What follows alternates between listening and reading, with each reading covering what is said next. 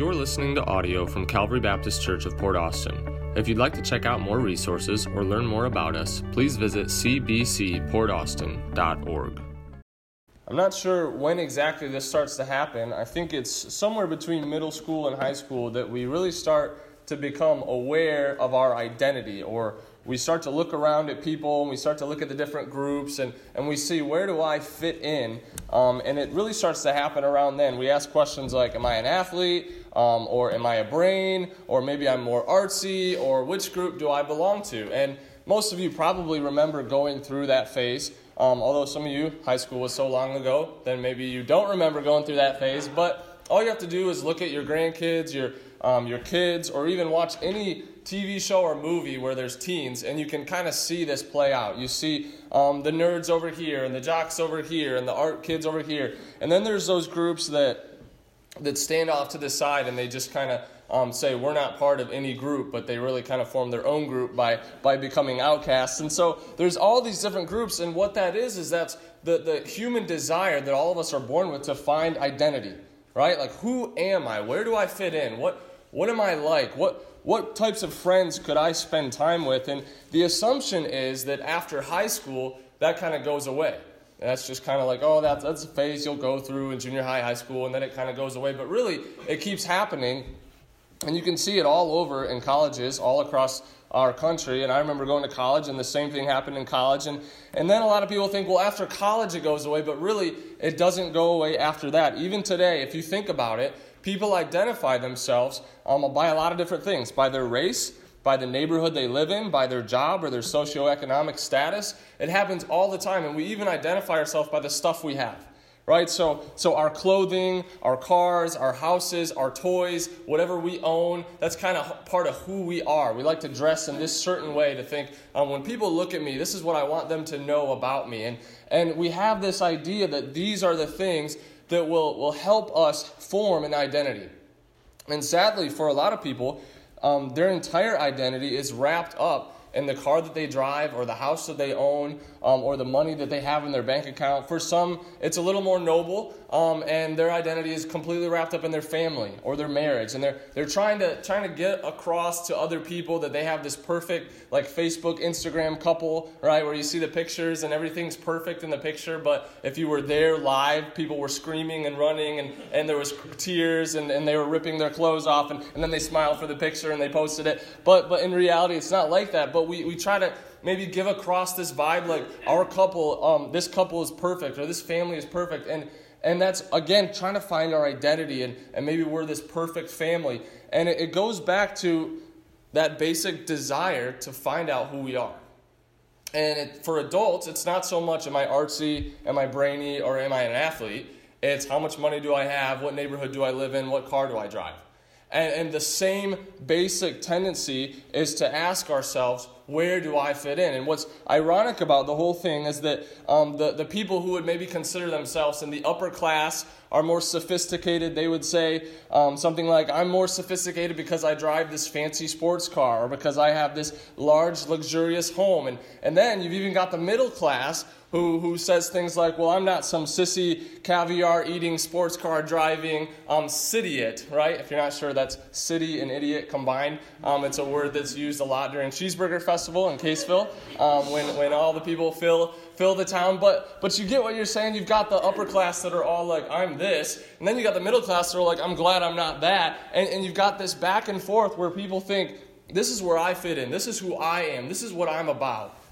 But the awesome and encouraging and joyous things for us as Christians is that we don't have to work to earn our identity.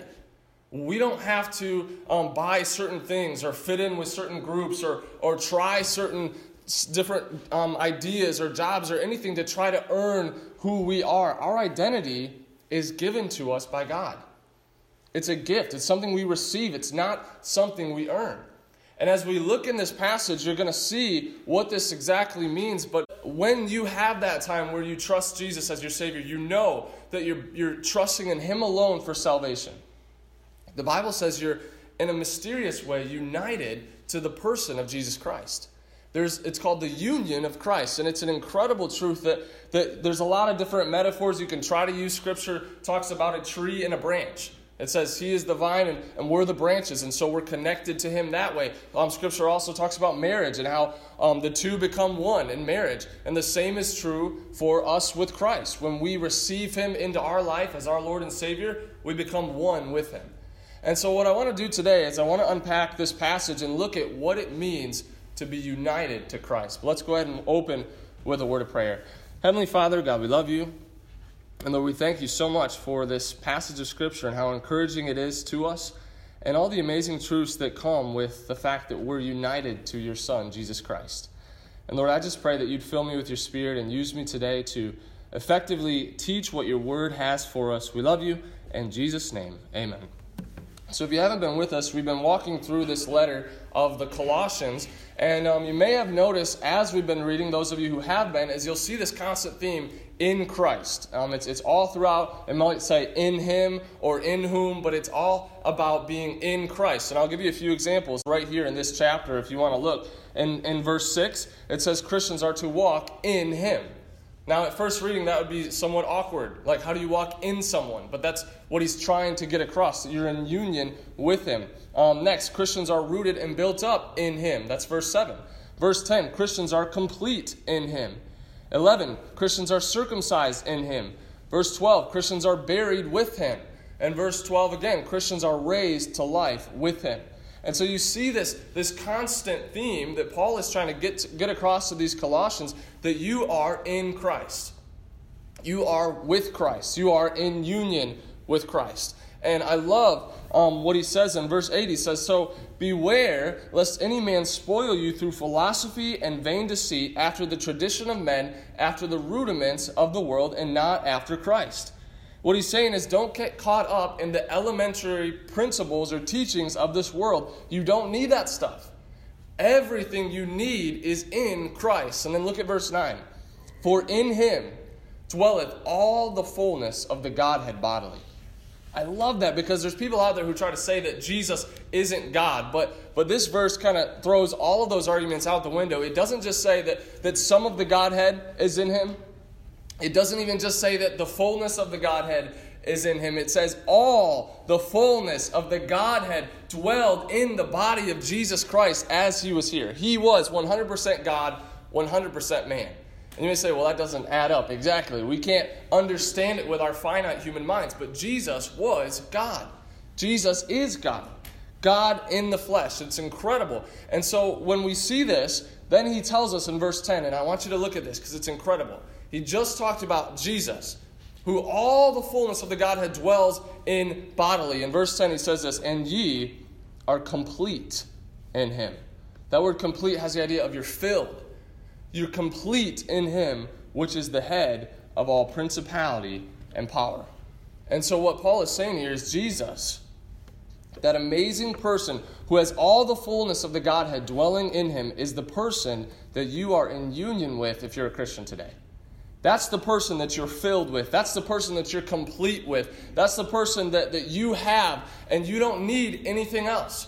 You don't have to add some ritualistic religion. You don't have to add these other principles that we get in our culture. All you need is Jesus Christ.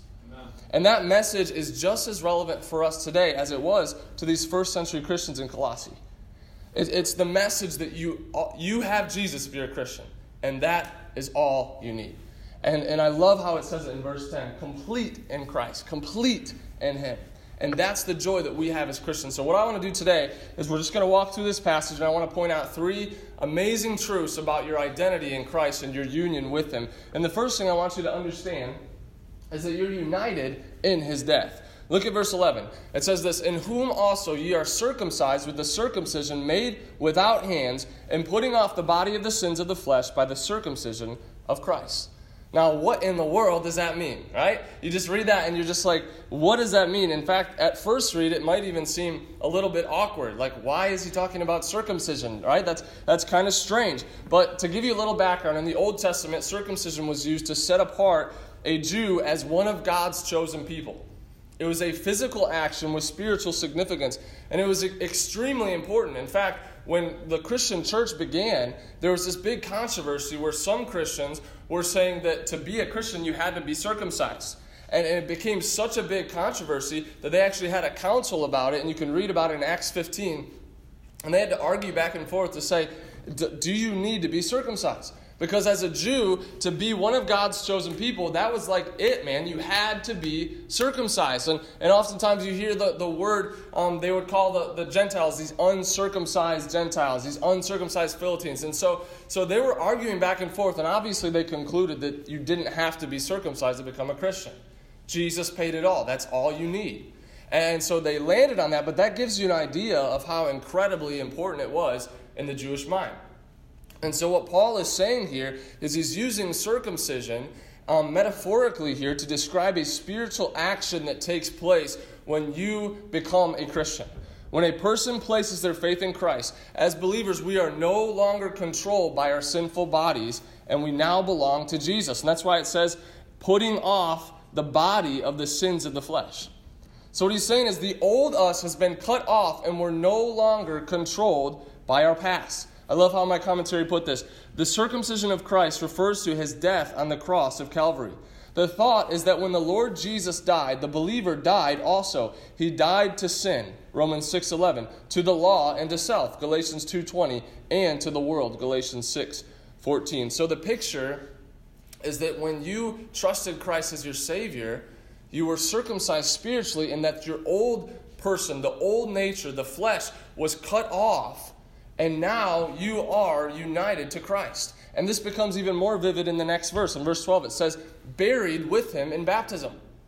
Buried with him in baptism. So what is he trying to get across here? Look, you don't normally bury someone unless they're dead, right? And so what is he saying here? You're buried with him in baptism. He's saying the old you, the old life that you used to live is dead now. It's buried in the ground. It's gone. It's buried with Christ. The old you is dead, and you're completely free from your past. And it no longer has any authority or power over you. I love how different passages of Scripture say this. It says, if any man be in Christ, he is a new creature. Old things are passed away. That's what he's saying here. Old things are passed away. Or Galatians 2:20, it says, I am crucified with Christ. Nevertheless, I live. Yet not I, but Christ liveth in me. And so the idea here is that your union with Christ starts in the fact that you're united in his death. When Jesus died, when you trusted Christ, your old nature, your old self, your sinful past was buried in the ground with him in his death.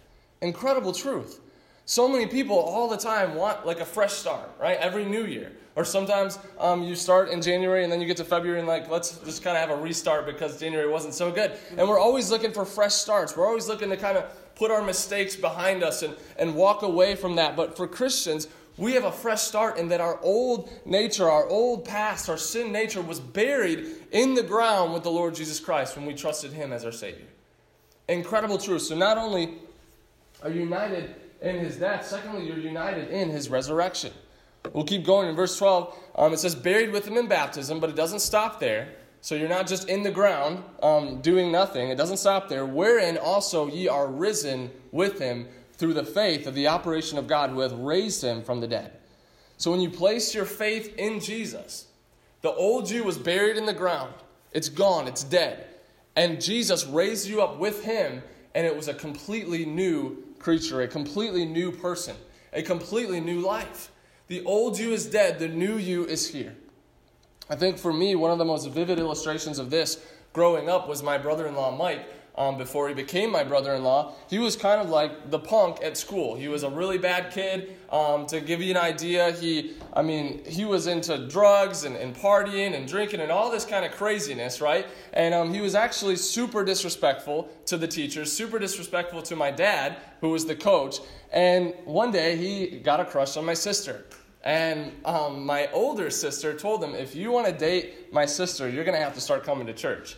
And he's like, I'm not going to come to church, right? Like, why would I need to do that? Like, I wish I could just put a picture of him up on the screen. Like, complete loser, okay? He starts coming to church. They know him because they're family. But he starts coming to church, and he made a joke that that he came just for the view, right? Just to see my sister. And my dad knows this guy as kind of being a punk and a loser and never listening to him at soccer practice. But long story short, over a period of weeks, I think over a month, he was coming to church, and he said he felt like my dad was preaching right at him every single time. And obviously my dad wasn't. I mean, he might have been at times, right? But he wasn't directing every message to him. He was just preaching. And he said he felt this tug on him like he needed to become a Christian. He said, I couldn't explain it. And finally one day he broke down. And I still remember this. He went to my dad after the service. It was a Sunday night. And he said, I need to become a Christian. He said, I know if I die right now that I am not going to go to heaven because of my sin. And he said, I need to become a Christian. And so my dad took him over to the house. I don't know if you remember this, but I remember we were all praying, like, wow, could this really be true? Could Mike Francavella become a Christian? Like, no way. And he's in the office with my dad, and my dad showed him the scriptures, how we're all sinners, how we've all fallen short of God's glory because of our sin, and how nothing we can do is good enough to get us to heaven. And he shared with him how Jesus came and died on the cross for our sins, was buried, and rose again. And right there in the office, my future brother-in-law at that point bowed his head and he prayed and he received Jesus Christ as his Savior. And I'm telling you, it was a complete transformation after that. Not only on the outward, I mean, you could see it on the outward, but you could also see it on the inside. He actually decided to become a preacher. And so this like punk, partier, loser guy at school all of a sudden wants to be a preacher, right? And so his friends are all like, this isn't real. They thought he was just faking it for my sister. They didn't understand. He ended up going to Christian college. I mean, just a complete transformation. And now he's serving as one of the children's pastors at the church in Caseville, helping in the ministry every single week, preaching all the time. I mean, complete transformation. And that's what Paul is saying here. He's saying when you became a Christian, the old you, that old sinful self that was controlled by sin and controlled by lust and controlled by your past, that person was buried in the ground. It died. It was circumcised. It was cut off completely. And you were raised to life with Jesus Christ. Incredible, incredible truth. And this is why it's so important for us as Christians to be baptized. Right? Some of you were there last summer when we went out into the lake and you saw that beautiful picture of a person who trusted Jesus Christ. They were buried with him in baptism under the water and they were raised to walk with newness of life. It was a symbol showing everybody the old me is buried with Jesus, the new me is here. And that's an incredible sign that the Lord has given us to show us and to show everybody around us that we are publicly identifying with Jesus Christ. I love this truth. And so not only are we united in his death, we're united in his resurrection. And I wish we had time. I'm looking at the clock and we don't. I wanted to turn to Romans chapter 6 and just read through the entire chapter. So mark that down, Romans 6, 3 through 11, and just read it later because it's an incredible passage of Scripture that really just displays this beautifully for us. But I don't know about you. This stirs my heart. The old me is gone. The old sin nature is gone. My past with its failures and its sin is gone. It's completely wiped away. And my new identity is wrapped up in Jesus Christ. I've been risen with Christ. I've been united in his resurrection. And this is why Paul can say in Philippians 1:21, for to me to live is Christ and to die is gain. He said, my whole life is wrapped up in Jesus Christ because of what he's done for me. Paul was a Christian killer. I mean, talk about a transformation. He was going and grabbing Christians and dragging them through the streets and taking them and charging them with crime. He was there when they stoned Stephen to death with stones, and he was there holding the coats, just watching it, letting it take place. Man, this was the life Paul was living. He hated Christianity, and one day, Jesus reached him with the gospel, and Paul became a Christian and became one of the greatest Christians to ever walk the face of the earth. See, Paul realized that the old him died and was buried in the ground. And he was raised with Christ. And now for him to live as Christ and to die as gain. And that's the truth for all of us today. We've been united in his death and we've been united in his resurrection. But lastly, you're united in his power. You're united in his power. I love this. Look at verse 13. And you being dead in your sins and the uncircumcision of your flesh, hath he quickened together with him. That word quicken just means made alive. It's an older word that means made alive. When you think of the quick of your nail, that's the living part of your nail. He's saying, and you hath he quickened together with him. He's made you alive in Jesus Christ, having forgiven you all trespasses, blotting out, we're in verse 14, blotting out the handwriting of ordinances that was against us, which was contrary to us, and took it out of the way, nailing it to his cross. Now I have to pause here and explain this because the picture Paul is painting for us is so vivid and awesome. In the Greco-Roman world, if you owed someone something, they would write it down. Okay, they had a written record of your debt, and you were in debt to this person, and it was on written record for everyone to see. And similar today, right, you get your utility bill or your other bill or whatever, and you've got that bill that you owe someone something. And when you owed someone something, they would have this record of debt, and when you paid it, they would write paid in full, and then they would nail it in a public place to show that you were free from all of your debt. And for every person born into this world, we were born in debt to God. He gave us life. He gave us this beautiful world. He gave us everything we have. He gave us breath. He gave us sight. He gave us hearing. He gave us everything we have. And on top of all of that, we sinned against him. We turned our back on him. We didn't want anything to do with him. None of us naturally wanted to come to God. If you say, well, I kind of wanted to come to God, that was a spiritual work of God in your heart. Because none of us naturally want to come to God. And so we were in serious debt to God. Not only were we born sinners, we sin on a daily basis. We're constantly disregarding the law.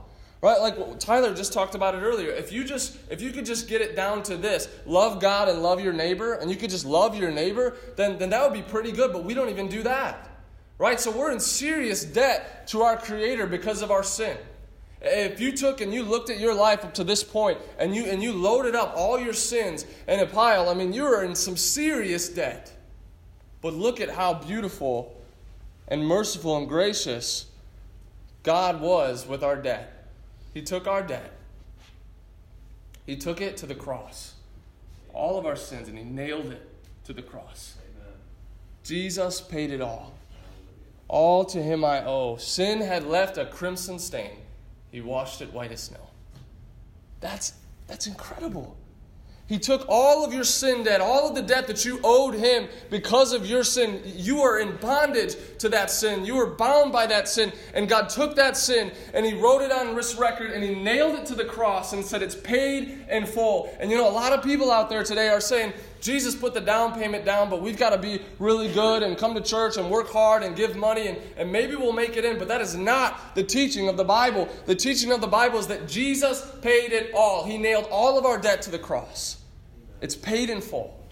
And what did Jesus say at the end? He said, it is finished. He's forgiven us all our trespasses. He's blotted out the handwriting of ordinances that was against us, and he took it out of the way and nailed it to the cross. Incredible truth. So first of all, we're united in his power over sin. Well, we're not bound by that sin anymore. He took it out of the way. He nailed it to the cross. We're not bound by our past anymore. We're not bound by that sin. We have the power of Christ within us, able to overcome. We're not under bondage to that anymore. But he doesn't just stop there. Let's keep reading in verse 15.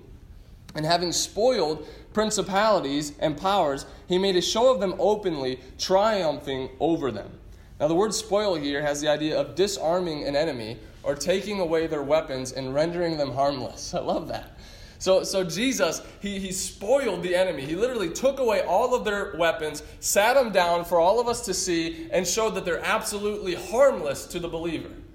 Incredible truth. And then when I was studying this, I found out that some of you, in that phrase, it says show of them openly. He made a public show of them. I love this because some of you are familiar with the story of Mary and Joseph, and Mary was impregnated by the Holy Spirit. It was a miracle. Some of you don't believe that, and I know that's hard to believe, but that's the truth, and you can study it out, and that's been Orthodox Christianity for thousands of years now.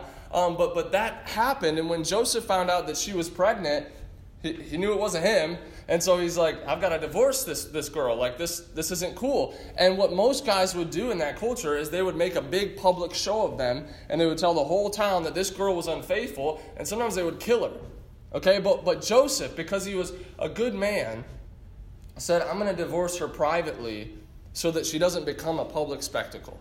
Now, we know that's not how the story ended. He was revealed by God that it was the Holy Ghost who had impregnated her. And so he was just like, okay, I believe, and that was an awesome thing. But at the time, he was struggling, and he's like, I'm just going to divorce her quietly. I'm just going to put this thing away. We're going to go our separate paths.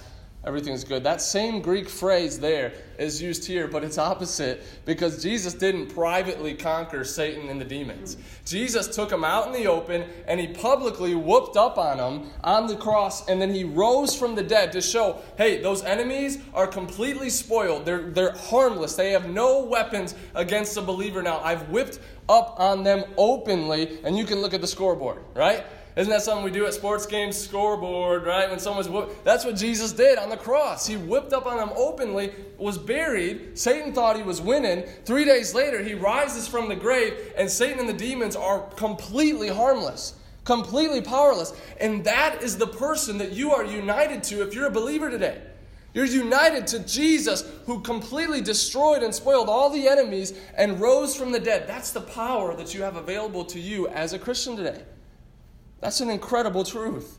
And so not only did he give us power over sin by nailing it to the cross, he gave us power over principalities and powers, all of Satan and his demons. Now, Christians tend to do two things with Satan and his demons. Some of them, they see a demon behind every rock. Okay, and so everything bad that happens was a demon, right? So last summer when the wind blew and the shades were all messed up and we had to pause the service and shut the windows, someone was like, oh, that's a demon, right? That's what they think. Or you're driving and you pop your tire on a nail, oh, that was a demon. Satan's just out to get me. Or you're late for work. The demons, they stopped my alarm clock from working, right? I mean, I know it's kind of humorous the way we're talking about it, but there's people like that everything is satanic. It's never my fault. It was Satan, okay? But then there's the opposite side of the spectrum that's like, is Satan really real, right? Is there really demons? Do we really have to worry about that stuff? And those are two bad places to be. Where you should be is realize, yes, there are demons. Yes, Satan is active. Yes, he's out trying to destroy us and keep us from living for the Lord. But it's not like he's completely omnipresent and he's everywhere in every situation. Okay, there is a spiritual battle taking place, though. But for the believer, remember, we're united to the person of Jesus Christ. And so we have power over Satan and his demons. He can do nothing to us without God allowing it to happen. And we have the power of Jesus Christ within us to fight against that.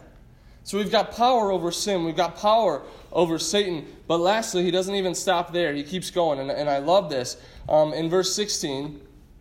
he says this, let no man therefore judge you in meat or in drink or in respect to a holy day or of the new moons or of the Sabbath days. Those are a shadow of things to come, but the body is of Christ. So apparently whatever this Colossian heresy that we've been talking about, this false teaching that was starting to float around in this area, they were teaching that to be a Christian, you had to do all these weird rituals. You couldn't eat certain meats or drinks, and you had to have certain days that were holy and celebrate new moons and Sabbath days. And it was a lot of stuff that was pulled out of Old Testament Judaism, and they were practicing it today. And I love what Paul says. He said, those are the shadow. Christ is the body. So what is he saying? Imagine that you could meet a celebrity that you've always wanted to meet, okay? Picture him in your head, right? Okay, who that celebrity is. Maybe it's a famous athlete, whatever. Let's say you finally get to meet him, and you're like, let's meet in this cafe in the middle of town. It's a real sunny day. You meet in this cafe, and you see the celebrity, and the sun's shining, and you see their shadow on the sidewalk, and you just look at their shadow the whole time. And you're tracing it, and you're taking pictures, right? That would be absolutely absurd, and you'd probably get locked up, right? That's just stupid. Why would you focus on the shadow when the body is right there? Don't focus on the shadow, focus on the substance. What Paul is saying is the Old Testament, with its Sabbaths and its rituals and its laws and all that stuff, that was foreshadowing Christ. But Christ is come. So stop looking at the shadow and start looking at Jesus. You don't need that stuff anymore. And these false teachers that are saying, you've got to do all this stuff to be a Christian, they're completely false. And that's going on today as well. I said it earlier. But there's people that think in order to be a good Christian, in order to be justified with God, you've got to go to church. You've got to be baptized. You've got to give money to the church. You've got to confess your sins to certain people. And there's all these laws and rituals piled up that you have to do, and hopefully you'll make it in one day. But that is not what the Bible says. The Bible says that Jesus paid it all. And those who trust Christ as their Savior are completely forgiven of all of their sins. And they're credited with the righteousness of Jesus himself. And so I will be in heaven one day. If we're leaving today and God forbid we get in an accident and go off into the ditch, I will wake up in heaven, not because I'm a preacher or a good person, because I've trusted Jesus Christ as my Savior. And I will stand before God with the righteousness of God himself imputed to me. That is the gospel. And so Paul's saying, don't get caught up in that stuff. Man, that was just the shadow. The body is Christ. So look at Christ. I love this. Verse 18, we'll keep going. Let no man beguile you of your reward in a voluntary humility and worshiping of angels. So there's all this weird stuff. You're probably like, what is this stuff? And we don't have a lot of time to explain it, but there's all these weird rituals that these teachers were trying to get these Christians to do. Worshiping of angels, that's not biblical. Okay, so we don't worship angels. If that's something that you've heard or maybe your religious tradition taught, that's not in the Bible. You don't worship angels. There's one mediator between God and man, the man Christ Jesus. Okay, and so we don't worship angels. He says, intruding into those things which he hath not seen, vainly puffed up by his fleshly mind. So this teacher was all proud and bragging about all this different stuff that he was doing, all these religious rituals. And isn't that true of Christians sometimes, or so-called Christians, religious people? Right? They get real proud. They get real arrogant. They look down on people. Look, I'm a good person because I wear a suit to church. Like, no. Are you kidding me? Like, that stuff doesn't make you a good person. And that's what Paul's saying. It's pride. Okay? And then he goes on, verse 19, and not holding the head, from which all the body by joints and bands, having nourishment ministered and knit together, increaseth with the increase of God. He's saying they're not holding fast to Christ, the head. That's where we get our nourishment. That's where we get our growth. That's where we get our guidance and direction. And that's how we can live the Christian life. It's not by these rituals and rules. It's by holding fast to Christ. And that's what he's saying here in verse 19. And then in verse 20, wherefore, if ye be dead with Christ from the rudiments of the world, why, as though living in the world, are you subject to ordinances? It's like, remember that old you is dead. Why are you obeying this stuff? Why are you subject to it? That old you is dead. And then we get to verse 21, which is my dad's age-old dating advice. This is what he'd always tell me. Touch not, taste not, handle not. Okay? That was the words of advice before I went and met Shannon for the first time. He literally was like, son, touch not, taste not, handle not. So parents, feel free to use that. But what Paul is doing here is really, he's probably quoting some of these false teachers and some of the requirements that they're making on these people. And he's saying, so don't be bound or don't be subject to these ordinances, like you can't touch this, or you can't taste that, or you can't handle that. It's probably a quote. He's probably making fun of them a little bit. In verse 22, he says, which all are to perish with the using after the commandments and doctrines of men. So don't get caught up in that stuff. So what we've seen in this last section of verses, to kind of summarize, because we've gone through a lot, is that we're united in his power, first of all, over sin. He nailed it to the cross. It's paid in full. Secondly, over Satan and the demons. We have no fear of them whatsoever because we have the authority and power of Jesus Christ. We're united to him. And then lastly, over religion. We're not bound to religion anymore. Every other religion in the world says you've got to do this to make it to God. But Christianity says it's done. It's done. It's paid in full. Rest in Christ for salvation. So we have power over religion. We don't have to obey that stuff. We don't have to be subject to that stuff.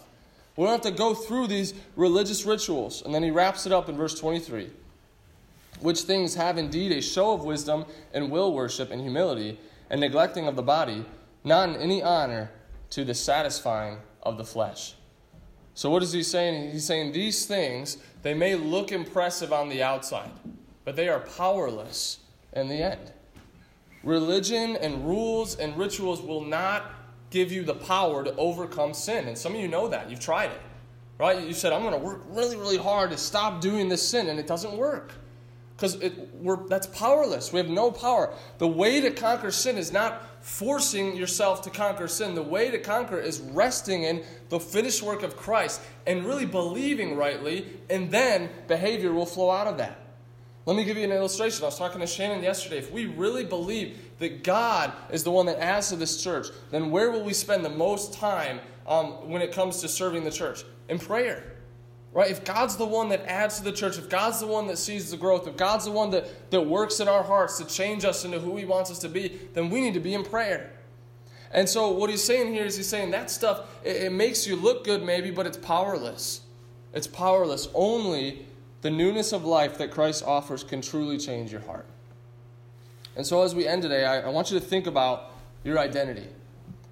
I want you to think about this question. What are some things that if you were to lose them today, you wouldn't know who you are anymore? Think about that. Are you living in a house you can't afford? Are you driving a car you can't afford so people will think higher of you? Are you racking up credit card debt, buying things to make you look a certain way? Or maybe it's not material things at all, right? Maybe it's your family. Maybe you're trying to put off this show that you've got this perfect family or this perfect marriage. I want you to think about, what are some things in your life that if they were to go away completely, what if you lost your health? You know, it's good to be healthy, but some people are so obsessive over health that's their life. And if their health goes away, they don't know who they are anymore. Maybe it's your finances. What if all of your money in your bank account just completely went away tomorrow? Would you know who you are anymore? So I want you to think about your life. Think about the things that you have, the people you're around. And ask yourself, if I were to lose this stuff, would I know who I am? If I lost my job, would I know who I am? What would my identity be? If I lost all my money, if I lost my health, if I got cancer, who am I apart from all the stuff that I own or apart from all the outward appearances that I try to give across? Who am I on the inside? See, the scriptures teach you're in Christ, and that is your identity. You're in Christ, and that is your identity. Your sins are forgiven. Your debt is paid. The old you is dead, and the new you has been raised with Christ. So don't look anywhere else for identity. It's perfectly wrapped up in the person and work of Christ. And if you can grasp that today, it'll free you from the things that we cling so tightly to on this earth. Because in the end, look, I'm all for saving. But in the end, if your money goes away, that's okay. We've got Christ. I'm all for being healthy, but in the end of the day, if I lost all my health today, if I found out today that I have cancer and that I'm going to die in a few weeks, would it be scary? A little bit, yeah, but I have Christ to look forward to. Man, I am looking forward to the day when I stand before my Savior, and so I'm not clinging to the things of this earth. I'm looking to Christ because I've been raised with Christ. And so I want to challenge you, are you living in your identity with Christ today? You're united in His death. The old you is gone. You're united in His resurrection. You have new life. And you're united in His power. So to wrap this all up in verse 9, for in Him dwelleth all the fullness of the Godhead bodily, and ye are complete in Him, which is the head of all principality and power. You're complete in Christ. Let's pray. Heavenly Father, God, we love You. Lord, we just thank You so much for this opportunity to be in Your Word today and the truths that it teaches us. Lord, we don't have to look to things or people or money or status or anything like that to find our identity. We simply need to look to You. You are our identity. We are in Christ. Lord, please apply that to our hearts today as we leave. We love You. In Jesus' name, amen.